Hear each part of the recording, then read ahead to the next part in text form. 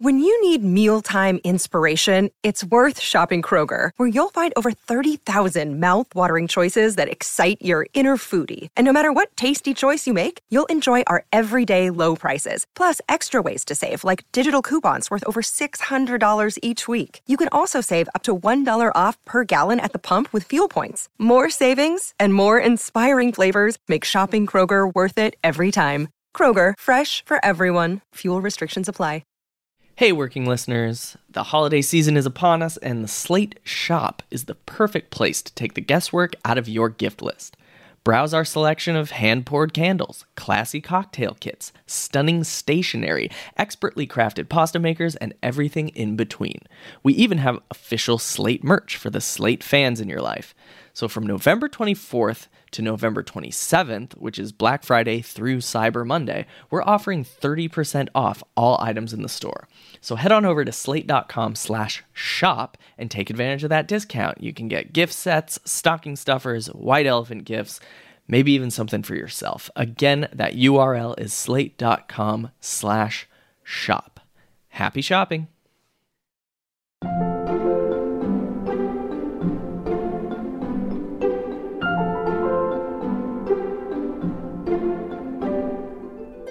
It is really important to me to have a positive vibe on set.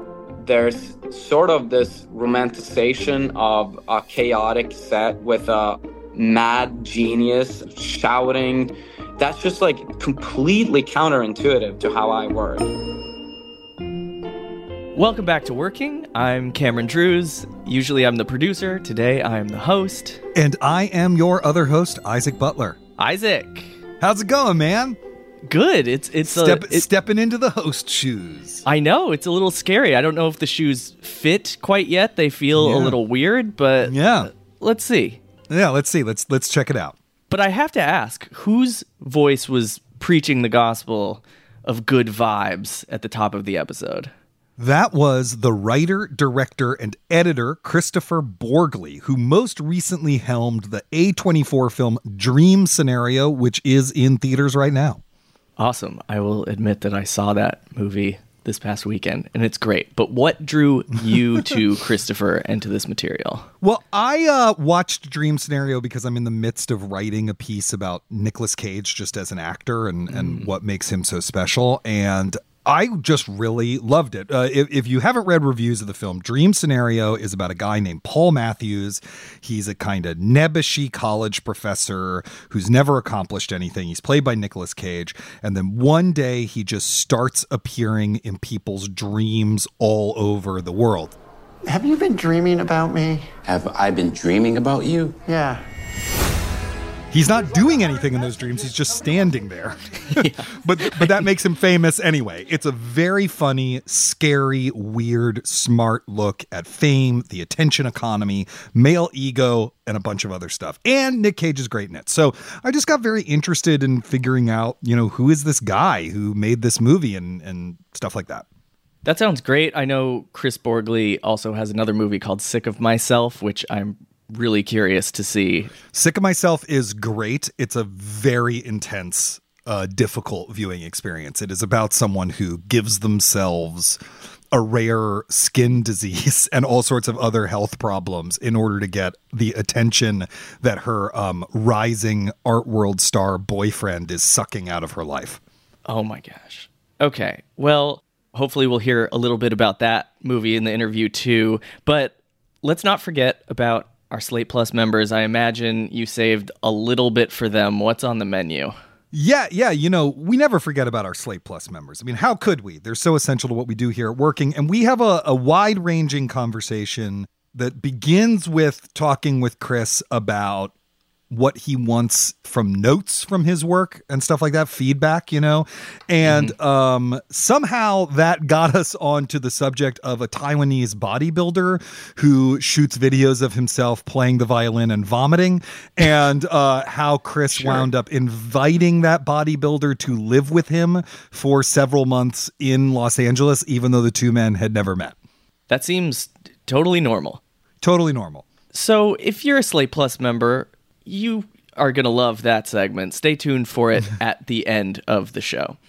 If you're not a Slate Plus member, head on over to slate.com/workingplus and sign up today. With Slate Plus, you get ad-free podcasts, you get bonus segments like the one we just talked about, and you get bonus full episodes of shows like Slow Burn and Big Mood, Little Mood. You also, of course, get full access to all of the articles on Slate. You won't run into the paywall. I should also mention that if you sign up for Slate Plus, you'll be supporting our work and all of the very, very talented writers and podcasters at Slate. These memberships are obviously super important to Slate's business model. They keep the lights on for us, so please sign up today if you would at slate.com/workingplus. That's slate.com/workingplus. Okay, let's listen to Isaac's conversation with Christopher Borgli, the writer and director and editor of Dream Scenario.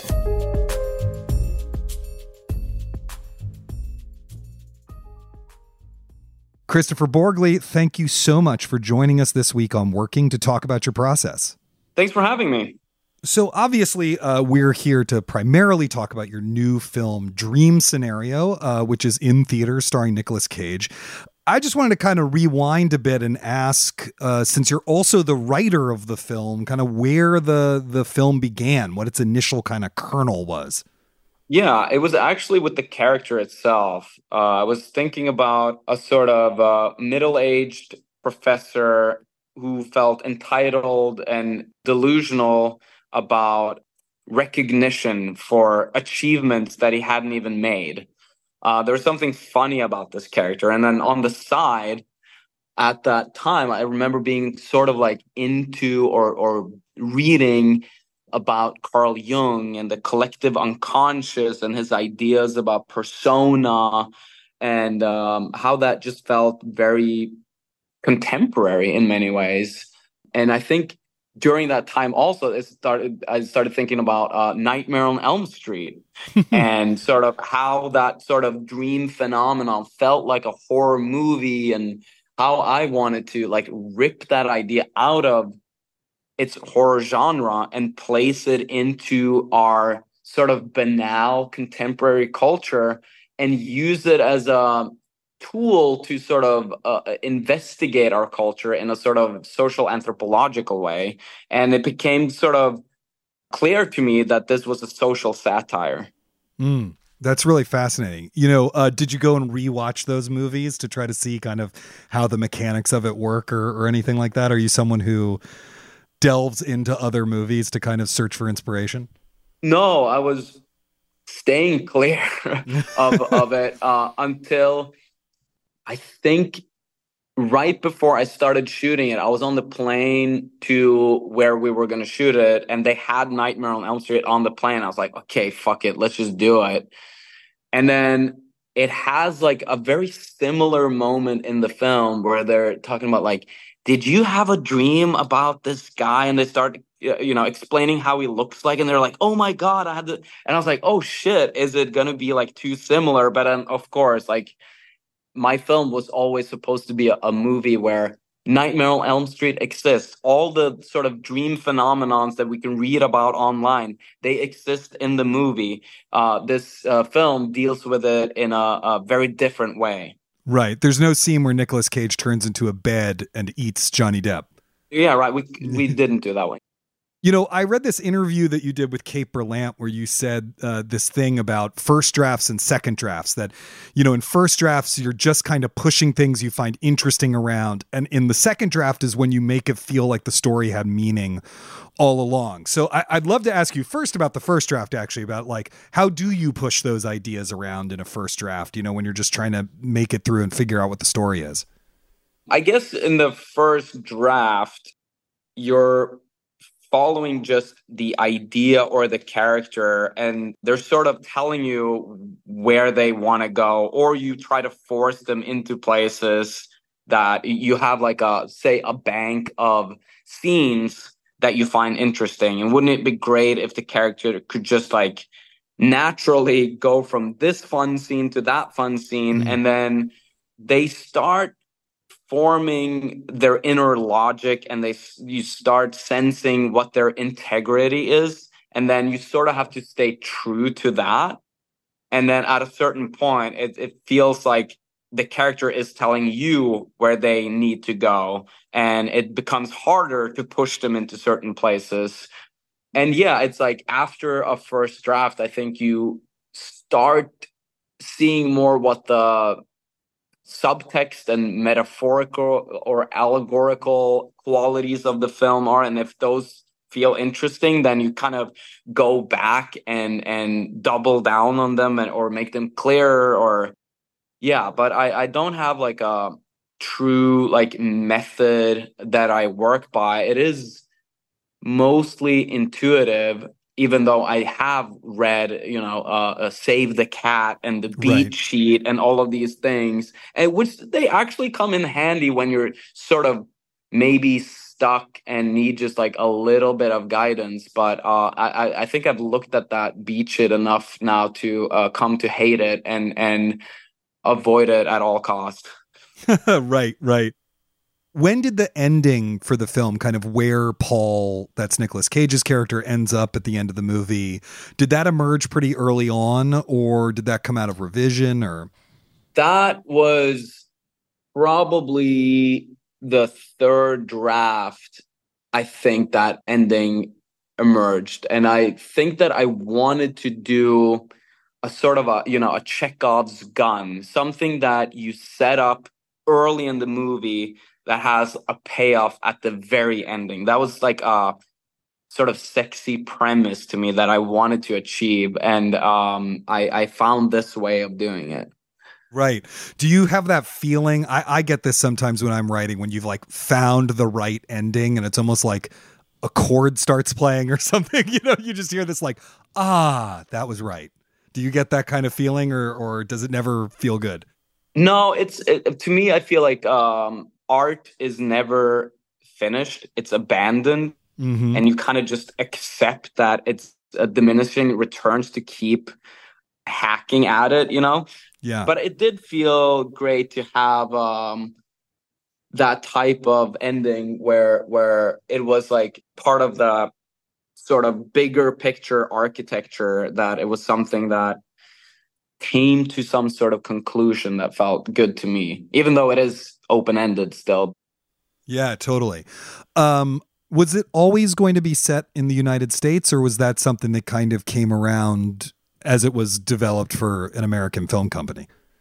No, it was, I moved to the US about 7 years ago. I was writing my movie Sick of Myself when I moved here.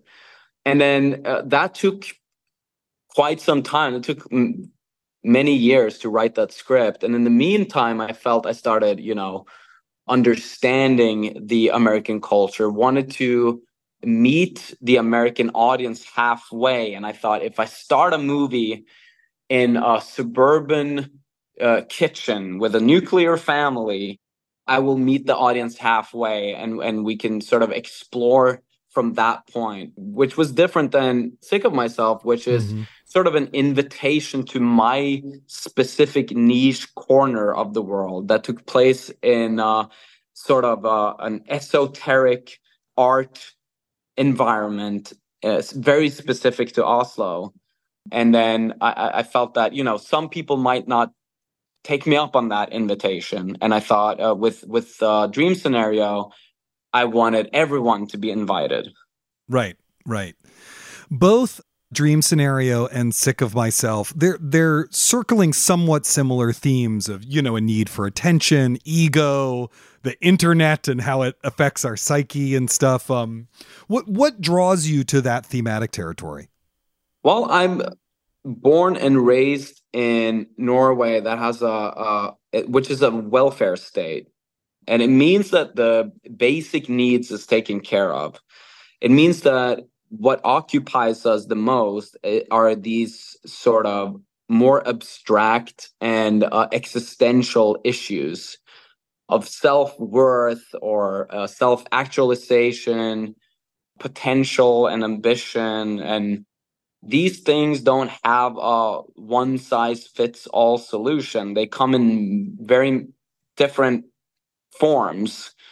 And I think that it's just been ruminating in my head, these types of issues. And they seem similar in the sort of privileged upper middle class of America too. That feels very similar to the welfare state. And I think just having just been occupied in that space for so long and found a lot of almost comedic problems there. It's like almost self-made problems. It's these ways that we make ourselves miserable and get in our own way. We have seemingly everything that should make up a good life, and still we're just like anxious and miserable. And I think that has made for great comedy. Incredible. You know, one thing that I find really fascinating about both movies is that, you know, both characters, there is a nugget of something that you sympathize with there, right? Like Signa is actually neglected by her narcissistic boyfriend who makes everything about him, right? Or like Paul Matthews, I mean, he hasn't actually done anything to have an achievement about, but you can understand why he's upset about not having the recognition he thinks he deserves on some level. And he appears to be a good husband and father at the beginning. You know, I just thought it was interesting how you layered in these kind of little things to make sure that the joke isn't always on them, I guess is what I'm saying. Yeah, I mean, I've been sort of honest about my own bad qualities with these characters. I've taken, you know, the hopefully small amounts of terribleness that has lived in my head and made it the main feature of these characters, maybe as a way to exercise my own demons too. And Right. you know, for sick of myself, you know, I've been in a relationship where I try to overperform my own illness. Like if I have a headache and I'm by myself, just have to suck it up and manage that headache. If I'm in a relationship, I for some reason need to make that both of ours problems, Right. and I need to perform it in order for the other person to recognize and sympathize and join me in the experience of my headache. And just that seemed very comedic to me, and I wanted to explore that, where I wasn't breaking the integrity of the character that I had written. And the Right. same with Dream Scenario. Paul Matthews and his sort of realization and horror of the discrepancy between the image he has with himself or of himself and the image that the world around him has. That feels very truthful. That feels like a real sort of identity crisis that I've experienced too. And I think that the way that I just cope with my own anxieties is trying to make fun of them and trying to find the comedic aspect of sort of the kind of difficulty it is of living life. Right. Right. Okay, we're going to take a quick break, but we'll be right back with more of Isaac's conversation with Christopher Borgley.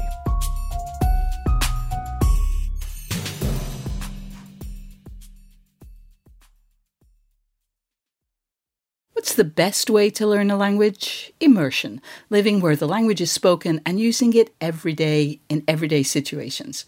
But if that's not on the cards this year, you can still learn a language the second best way, and that's with Babbel. I've used apps in the past to learn new languages, but when I came across Babbel, I wondered if it could help me refresh my knowledge of a language I once spoke well, but was now a little bit or quite a lot rusty. I have to say, I was impressed. The advanced lessons were really useful, tips and idioms that can help with in-depth conversations on topics that I can actually imagine chatting about. Babbel's quick 10-minute lessons are handcrafted by over 200 language experts to help you start speaking a new language in as little as 3 weeks. Babbel is designed by real people for real conversations, and the tips and tools are approachable, accessible, rooted in real-life situations, and delivered with conversation-based teaching so you're ready to practice what you've learned in the real world. What's more, all of Babbel's 14 award-winning language courses are backed by their 20-day money-back guarantee. Here's a special limited time deal for working listeners. Right now, get up to 60% off your Babbel subscription, but only for working listeners at babbel.com/working. Get up to 60% off at babbel.com/working, spelled BABBEL.com/working.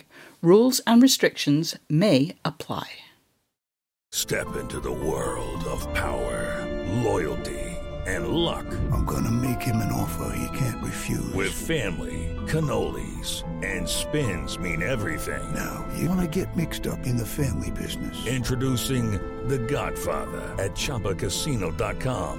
Test your luck in the shadowy world of The Godfather slot. Someday, I will call upon you to do a service for me. Play The Godfather, now at ChumbaCasino.com. Welcome to the family. No purchase necessary. VGW Group. Void where prohibited by law. 18+. Terms and conditions apply.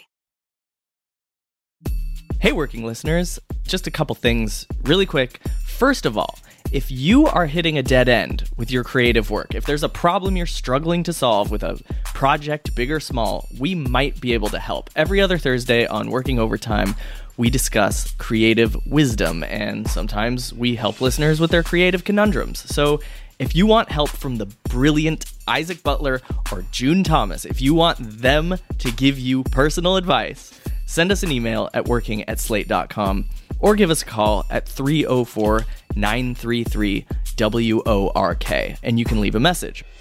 Okay, final thing, please make sure you're subscribed to Working in your podcast app of choice, and that way you will never miss an episode.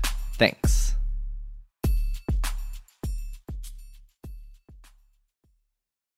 Okay, let's return to Isaac's conversation with Christopher Borgley. Both of these films, you worked with the DP Benjamin Loeb. I'm just sort of interested in what your collaboration with him is like. Yeah, we met many years ago, way before any of these projects were even conceived, because we're both Norwegian, and I had followed his work for a while, and I was very interested in working with him. We just never found like a shorter project to work on, but finally when it was actually Dream Scenario that he came on to collaborate on first. And then because of the pandemic and because of scheduling conflicts and everything, suddenly I had to make Sick of Myself first. And I thought, why don't you just do both movies? And I think we have like a really fun and great collaboration. And he's a great partner in really taking care of that area, being like a true director of photography, taking all the responsibilities of that whole department, which has relieved me a little bit because I have many hats. I'm the writer and director and also now the editor. So it's great to have people who really take on that responsibility in such a way. Do you storyboard? Not really, no. We do photo boards. We try to. I think the main thing is that we shot list. And the process grew more and more fluid from the beginning of Sick of Myself to the end of it, and the beginning of Dream Scenario towards the end of it.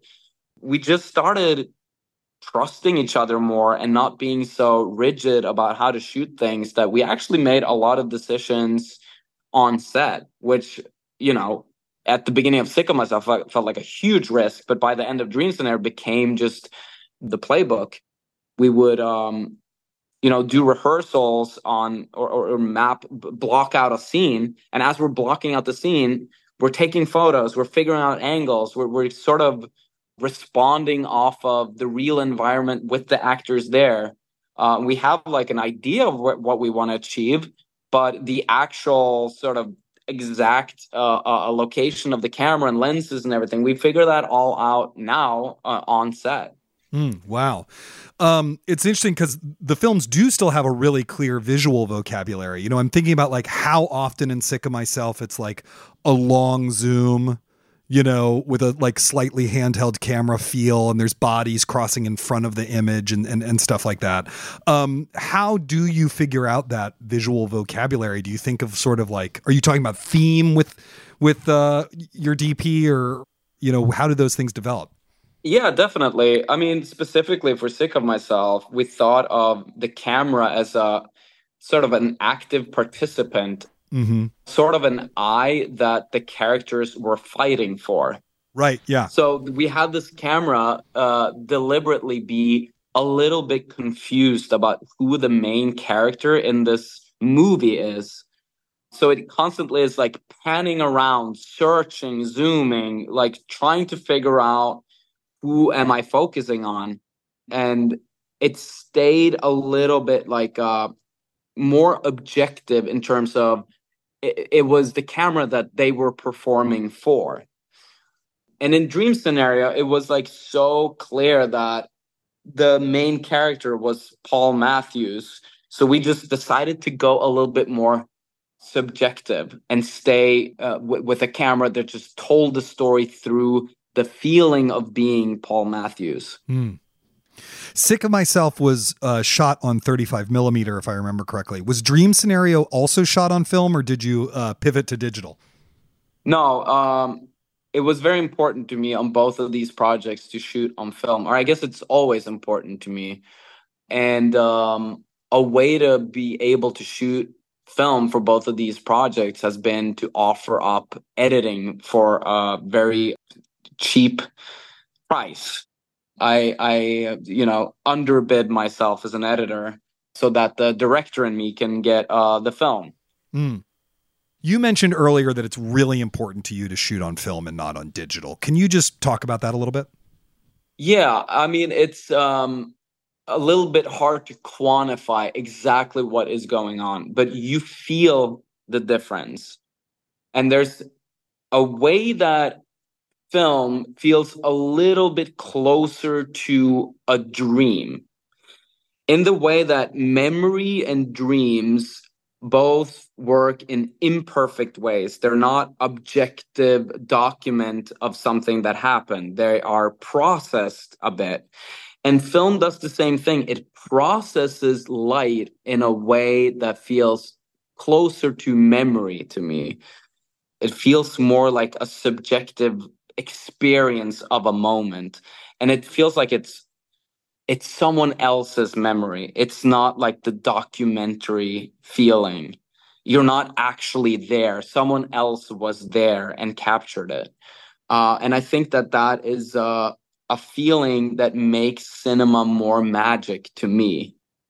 Other than that, I just love the look. The way that film deals with skin tones and light is very unique still and hard to replicate digitally. So it's both like an aesthetic and also like more of a philosophy of what film is. Fascinating. You are, as you mentioned earlier, also your own editor. And so I'm curious as to how much that's in your head when you're on the set. You know, like there's folks like Bong Joon-ho or Joel Cohen actually know what the edit's going to look like and they're shooting to the edit, right? Like they're pretty open about that in interviews. Is that, but you said you're actually, figuring out the camera angles as you go along on set and stuff like that. So how much is the editor, the fact that you're going to have to make sense of it as an editor in the back of your head? It is very handy to know the language of editing when shooting. And maybe I don't know exactly how the scene itself is going to be cut, but I know where it's going to end and what's following it and how the cut from this scene to the next scene is going to go. And I think that's very helpful to have a more of a big picture idea of the story that you're telling.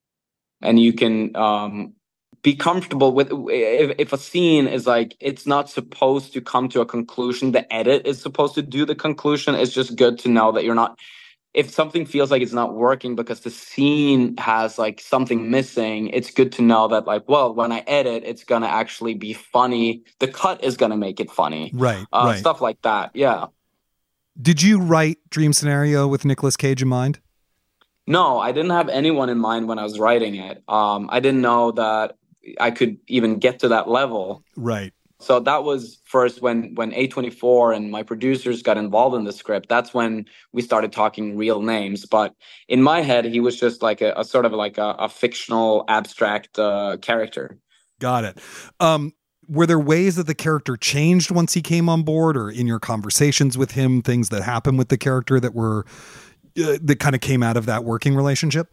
Oh, definitely. Yeah. I mean, the way that he embodies the character was more vibrant and alive than on the page. He does so many interesting choices, body language, mannerisms, the voice and pauses, and the way he walks. Like all of these things really came alive in the pre-production, and a lot of it is Nicolas Cage's authorship on top of the script. We didn't really change the lines or the script itself, but the performance definitely is now uniquely what it is because of Nicolas Cage, and there's no way for me to even remember what it was before he was involved. It's like now it's so clear that this is the character. Right. But there was definitely moments and things and ideas that came from talking with Nicolas Cage, who has experienced so much of what the character goes through. He could be a bit of a sounding board for certain situations. And there's a moment in the film where someone breaks into the house and is suddenly in the middle of the night standing in the bedroom. And Nick told me that had happened to him. He had woken up once in his house and a stranger was in his bedroom. And I was like, okay, so is the script sort of what you would say? He's like, no, I just said, who are you? Get out of my house. And I was like, okay, well, then we'll change the script because that sounds more authentic than what I wrote. Yeah, I mean, it's interesting, all the kind of the physicality of the character, the voice, because Cage is doing a little bit of a different voice from his normal speaking voice. He's bald, all of those different things. So those came together kind of in pre-production conversations. Yeah, exactly. And then the challenge for me too was the idea was that we were going to deal with the comedic premise of someone who is so undeservedly of attention gets it. And that someone fully unremarkable becomes, as said in the film, the most interesting person in the world. Right. And then, Nicolas Cage being so recognizable and having so much charisma and being so well functioning in social situations, we needed to be like, how do we get you to feel extremely uncomfortable with social situations? And how can we make you disappear in the herd? And we just had to combine a bunch of things. It was his idea to go bald. I had a very specific sort of suburban father wardrobe in mind. We even made a prosthetic nose that's not too far away from his real nose, but just enough to make this sort of uncanny feeling of watching someone who you haven't fully seen before. Wow, that's really interesting. The tone of both of your films is so specific, and it really extends beyond the visuals to the performances, right? Like I think about how Nicolas Cage begins Dream Scenario already like a little more heightened than the other performances because the character is himself kind of performing. Whereas in Sick of Myself, it takes us a while to figure out what's really going on with Cigna, in Christine Kuja Thorpe's performance. How do you communicate those kind of tonal things and what you want on that level to the actors as you work with them? I mean, we just have discussions about the integrity of the character. And I think a rule that I always set is that the character is not in on the joke. Mm-hmm. So the character is actually living inside of a drama, and we are shooting a drama film. The comedy comes alive in the audience. They are watching the comedy, but when we're on set, when we're shooting and we're debating scenes, we're talking about drama and staying or avoiding low-hanging fruits of comedic opportunities, and rather try to see the like gravity that these cringe-inducing moments has for the character. And that makes it so much more uncomfortable to watch. And then because I feel that the best comedy comes out of these uncomfortable situations, that's when it becomes funny to me. And I think maybe that's the specificness of the tone, is that I like really chase that type of moment and that type of acting. Do you rehearse? I mean, beyond blocking the scene, do you do rehearsals? Is that part of your process? Yeah, it definitely is a part of my process, and also as a writer, actually, that I hopefully get to spend a couple of weeks in pre-production with the actors, trying to go actually through all the most important scenes of the whole script and read through them and see if there's anything that needs massaging, some kinks to work out. And it's a great opportunity to improvise because, in my experience, you don't have time for that on set. You only have time to shoot the script. So I use the time in pre-production to get all the improvisation out of the way. If there's any goal that we find in the improvisation, I put that into the script. I record all of the rehearsals on my phone and I listen back to it and I see, was there any words that were better than what was in the script? And that's the way to sort of take advantage of improvisation, even on a tight schedule. Right, because I assume the schedule, what did you have, like 30 days? It was just shy of 30 days, yeah. Right, and it's a lot of locations. There's dream sequences. There's there's a lot going on. Yeah, no, this was a real challenge to figure out the schedule of all of these things and when to have live alligators come on set and which location they should come on. And yeah, it was like a real challenge mapping out this one, but I had great support. Yeah. When you're on set, do you think about kind of your performance as the director and the kind of atmosphere you want to cultivate when you're there?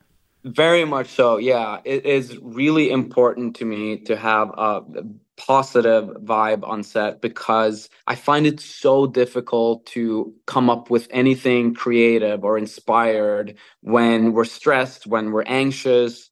So I make sure that everyone chips in and does their part in protecting the vibes on set. I'm very much a vibes person. I can get so thrown off my creative energy if the vibes aren't right. Mm-hmm. So I think that there's sort of this romanticization of a chaotic set with a mad genius at top who's shouting to get great performances, and that's just like completely counterintuitive to how I work. It just feels like a handicap. And it's very important to me that that the collaboration comes out of love and not fear, and I do everything that I can to protect that on set. And if you might wake up in the morning and not be feeling particularly positive, though, I imagine, like on day 20 or whatever. Are there things you do to kind of psych yourself into that more positive creative place?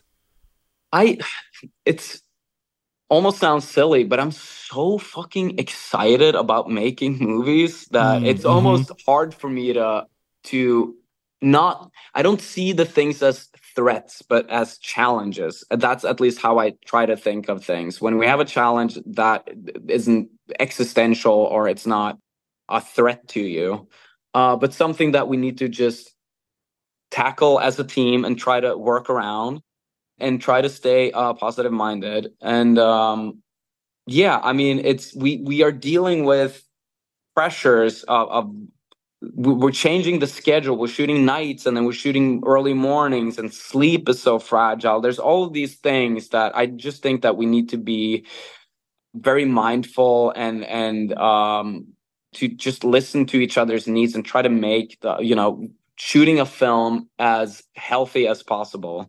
Yeah.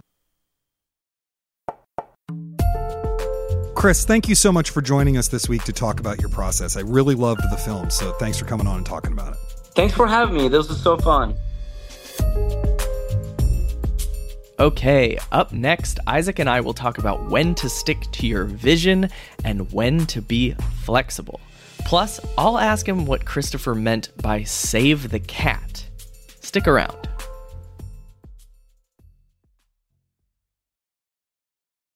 Isaac, that was a great conversation, and I kept thinking about something that we've discussed on the show a lot. I know you've talked about this a lot, which is letting the work of art be what it wants to be instead of forcing it into a specific vision. And Christopher seems like a real expert at this. In other words, he seems to embrace revision throughout the whole process. You know, like he has one idea of what the main character is, and then you cast Nick Cage and you have to make all of these adjustments and the character is something new.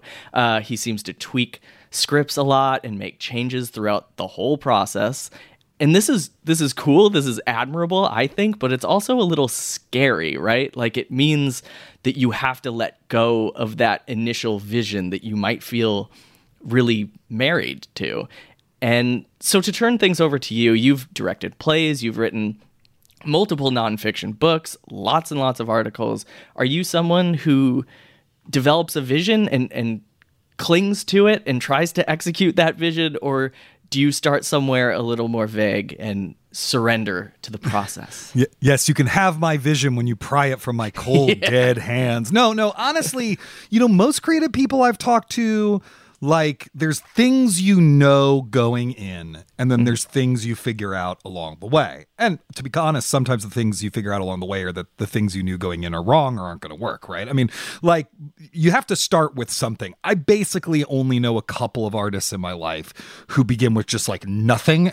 Raja Feather Kelly talked in his interview about how he goes into the room without any choreography planned and figures it out in the moment. There's not that many artists I know who are like that. Sometimes for me, there's usually like a few things that I know I want to hit. And then the discovery process, the charge, the energy comes from how do I get from A to B to C to D, right? Now, what that means in terms of keeping to your vision is along the way of creating something, you figure out, or the piece tells you to be sort of woo-woo about it, what are the non-negotiable parts? The things that can't change, the things that shouldn't change. And a lot of the editing process or the revision process or whatever is figuring out how to make those things that can't change better. I'll give you one example. I recently guest hosted an episode of Decoder Ring, and there's one quote in there. It's like 4 seconds of audio. The rest of the team wanted me to cut it. And I said, no, that quote has to go in there. It's actually like the meaning of the piece is right in there. It is totally non-negotiable. And we went back and forth about this many times.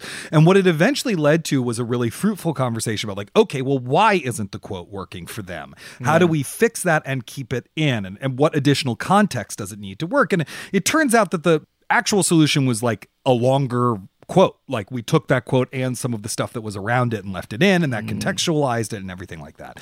But, it really is about figuring out what is absolutely necessary and what isn't. And in directing plays, that's true too. The characters have to enter, they have to exit, but it could be everything in between in that scene needs to be figured out in the room.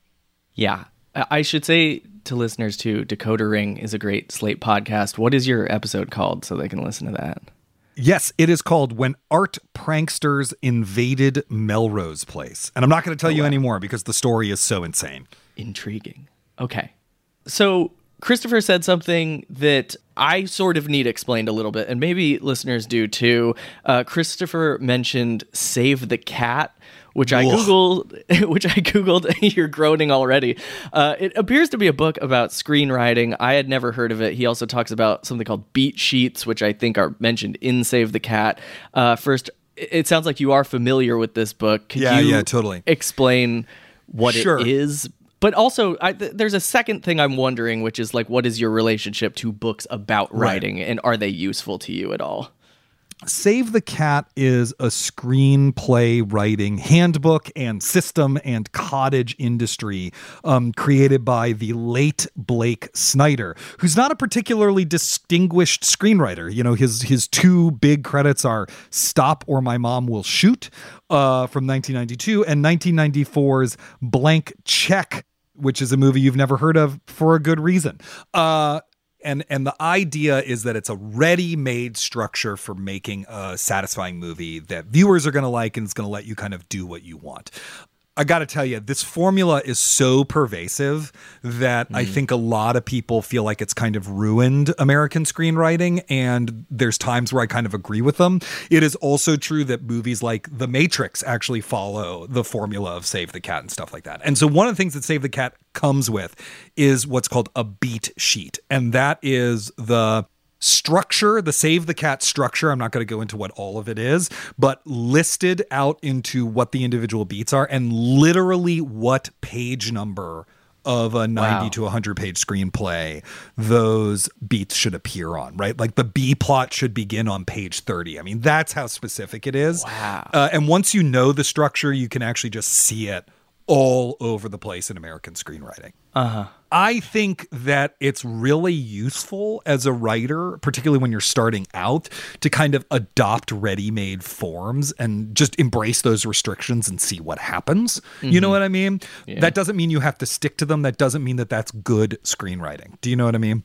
Yeah. As a nonfiction writer, you know, or even a fiction writer or a screenwriter, it's like, why don't you try to write your story as a recipe or an instruction manual, right? Or a letter. Maybe it's epistolary. You know, there's all these forms out there. Like, take them and see what happens and how you can adopt those things to them. I don't really consult craft books much anymore. I feel like even stuff like grammar guides like gets into my head and makes me too critical of my own work. These are the exceptions. I think, you know, if you're interested in writing, no matter in what form or media, you really owe it to yourself to get Charles Baxter's, who was my mentor in grad school, his 3 books on writing. They're called Burning Down the House, The Art of Subtext, and Wonderlands. And if you want a taste for how brilliant he is, you can actually on YouTube look up the lectures he did at Breadloaf, and you'll get a kind of taste for how inspiring he is. And if you're starting out as a nonfiction writer, I really recommend the book Tell It Slant by Brenda Miller and Susan Paola. It's gone through a bunch of different editions and its subtitle changes every time. But I think the current one is Creating, Refining, and Publishing Creative Nonfiction. It's so great. You'll learn so much, and it'll give you a lot of different ideas to work with. Okay. Finally, I have to bring us home with a quick conversation about positive vibes. Good right? vibes only, Cameron. Good vibes only. I gotta. So this is something I think about as a producer a lot. I think sometimes I'm okay at it. Sometimes I forget to be okay at it. You know, when you were a theater director and your job was to stress about every single detail, did you also have the capacity to think about something as abstract as the vibe? Yes, and in fact, I think the creation of the environment in which everyone can be their best selves creatively is the job of the director. You know, I mean, there's all sorts of other parts of the job, staging and things like that, you know, but like particularly in theater, which is such a collaborative art form, like a lot of the job is just creating the space where everyone can really bring their best selves. I can understand especially why Christopher Borgley works so hard on it, because his movies are really dark. They're really funny, but they're really dark, and the characters have to go to excruciating places. And so having that kind of vibe, I think, is important. This is the truth, Cameron, and maybe you've thought about this as a producer as well. When you are a director, you are actually performing way more than the actors, because the actors are only performing when it's time to do their scene, and the director, in fact, is performing at all times. You never stop at work performing because you're trying to give that performance that's going to create that environment. And so the more you can think about it, I mean, it's hard to think about it in the moment. You have to kind of think about it before and then enter the space kind of ready to be that person. I think that's really important. I think it's actually really important for anyone who's in a management position. And a thing that we often forget is that, you know, producers, directors, those are management jobs. Yeah. I think the most performing I do as a producer, and this is sort of like an instinct that I've built up, is to, this sounds bad, but sort of like hide my stress. Yeah. I try and project openness and kindness as much as possible, even if like that's kind of not what I'm feeling on the inside. Like right now you're enraged and you're just you're doing a great job of just pretending to have a good conversation with me, but snapping pencils in half under my desk. Yeah, exactly. No, but it's true. It's like, when do you let people see that you're stressed? Sometimes it is useful for people to see that you're stressed. Oh, right? yeah. So like, when do you let that happen? Well, that's like, you have to be really, really careful about that. Yeah. And if you're always happy and then one day you're upset about something, it sort of feels like it comes out of nowhere and totally, people didn't know there was a problem and suddenly there's a problem. Yes, absolutely. Well, that is all the time we have for this week's episode. If you liked what you heard, please subscribe to Working. And if you really liked it, go the extra mile. Sign up for Slate Plus. You'll get ad-free podcasts. You'll get bonus segments on our show and plenty of other shows. You'll also get bonus episodes of shows like Slow Burn and Big Mood, Little Mood. And of course, you will not hit a paywall if you're a Slate Plus member. You can sign up for Slate Plus today at slate.com/workingplus. Thank you to our guest, Christopher Borgley, and to our producer and fill-in co-host, Cameron Drews. Working with you is a dream scenario. Tune in next week for June's conversation with casting director Logan Clark. Until then, get back to work.